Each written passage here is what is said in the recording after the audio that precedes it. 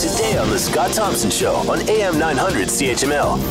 It seems to have come up into the air that they may be canceling the spur line or doing something to the spur line that joins, of course, the GO and the LRT. I became a proponent of the LRT once Kathleen Wynne showed up with a great big check in her hand and said that there's only one condition: it has to connect to a GO system, which to me is modern transit. An LRT that does not connect to GO is not modern transit.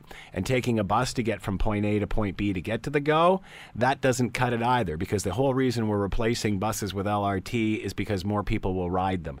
So a little unsure why this is happening now and what it means to the extension out to Eastgate Square. To talk more about all of this, Keenan Loomis is with us, President and CEO of the Hamilton Chamber of Commerce, and is with us now. Hello, Keenan. How are you today? I'm doing well, Scott. How are you? Good. What are your thoughts about this latest information coming out of the LRT people?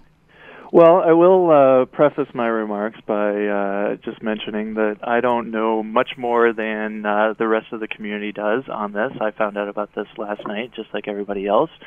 My initial thoughts are positive. I think that this is part of an ongoing initiative by the LRT project team and the province since the Premier made her announcement to make this the best transit system possible. And I think what they probably have found is that the ridership numbers on the A line are probably not enough at this point in time to justify an investment in rail along the LRT spur that was proposed.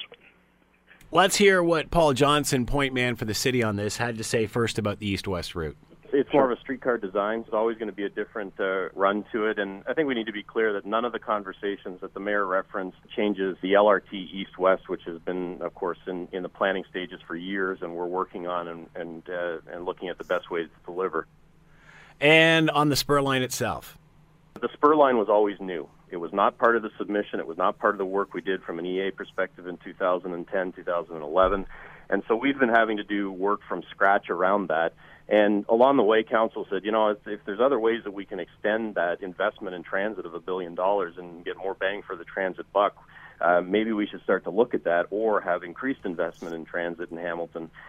So we are looking at that, and if changes come, it's still not going to take the province away from their core desire, which is that our rapid transit links in with the regional transit, which is, of course, our GO system, and the GO Center at Hunter and the new GO station down near Leuna Station. So there's going to have to be connectivity, but if there's different ways that we could enhance the A line, I think council's on for that. And obviously the province is having some of those conversations as well.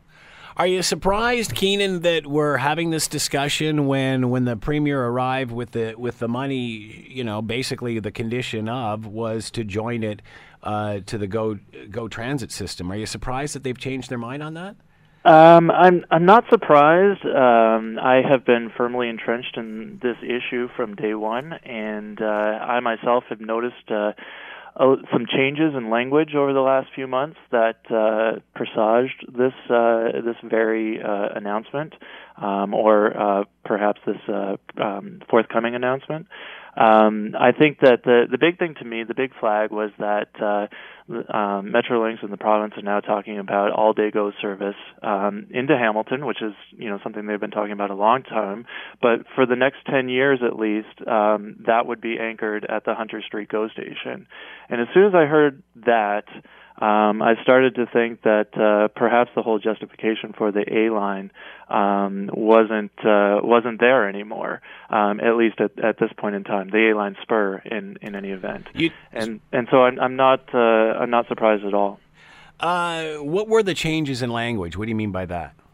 Well, I know that ultimately the goal is for all-day GO service to run to Hamilton and beyond, through to Stony Creek and into Niagara, and in which case, obviously, the West Harbour Station is going to be a very important part of that plan. But in the meantime, all the language in the last little bit has been about all-day GO service running into the Hunter Street GO station. Want to hear more? Download the podcast on iTunes or Google Play and listen to The Scott Thompson Show weekdays from noon to 3 on AM 900 CHML.